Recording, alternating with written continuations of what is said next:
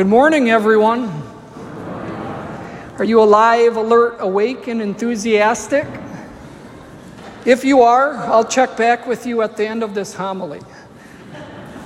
Today's second reading from Romans reminds me of my adolescent years growing up in the mornings as I would get ready for school. St. Paul says in our second reading from Romans today, "Brothers and sisters, you know the time. It is the hour now for you to wake from sleep."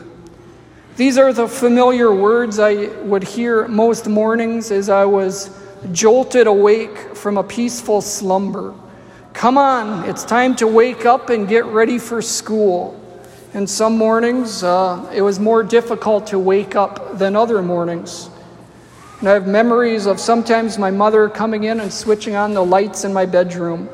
And I would always throw the blanket over my head and grumble and groan, 5 more minutes, give me 5 more minutes of sleep. Through many life experiences and trying different resolutions to waking up, I found that coffee does the trick. It's an incentive for getting out of bed every morning. Today we begin the season of Advent, which is meant to shake us up and rouse us from our deep slumber. This season will pull us out of the doldrums and the state of apathy we sometimes find ourselves in the spiritual life. We might discover that the eyelids of our spiritual lives have become a bit heavy and droopy.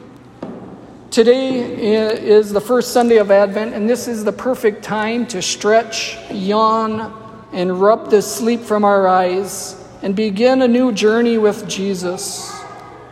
Our Lord sets off the alarm clock in today's gospel. He says, "You must be prepared, for at an hour you do not expect, the Son of Man will come." Our Lord offers no option for a snooze button.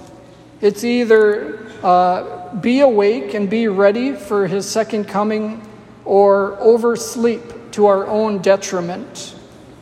The snooze button is an interesting feature added to alarm clocks. If we're not ready to get out of bed in the morning, we simply reach over and smack that snooze button 2, 3, 4, maybe 5 times to get some extra sleep. And it's very easy to hit the snooze button sometimes in the spiritual life as well. So on this first Sunday of Advent, on this first day of Advent, we're invited to really reflect on our life, to do some introspection as we prepare for the coming of Christ. Some questions we can maybe reflect on and pray with is, have we been taking time for daily prayer? Or have we been hitting that snooze button, putting it off? I'll get around to it later, or maybe tomorrow, or at the end of today. But then we find at the end of the day we're too tired to pray.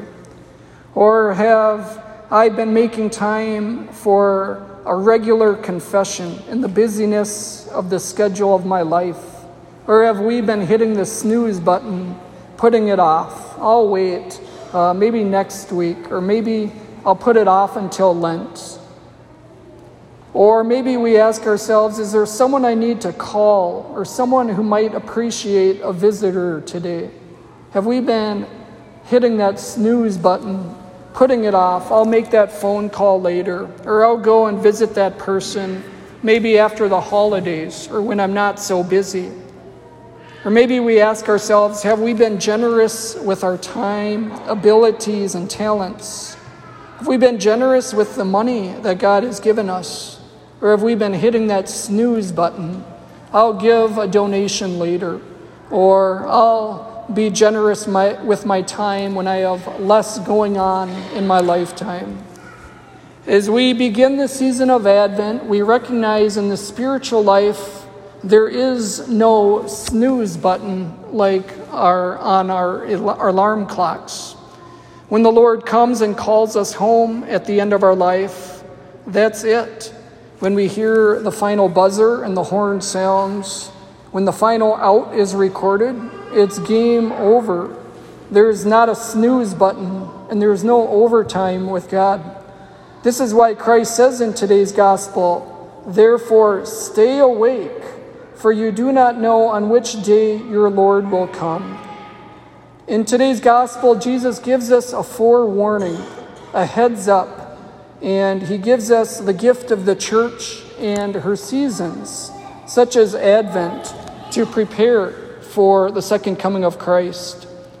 Just like a good and caring mother who comes in early in the morning and switches on the lights in the bedroom to wake up her child for the new day ahead, so each one of us also has a universal mother who comes to us to wake us up as the darkness fades and the first streaks of dawn appear.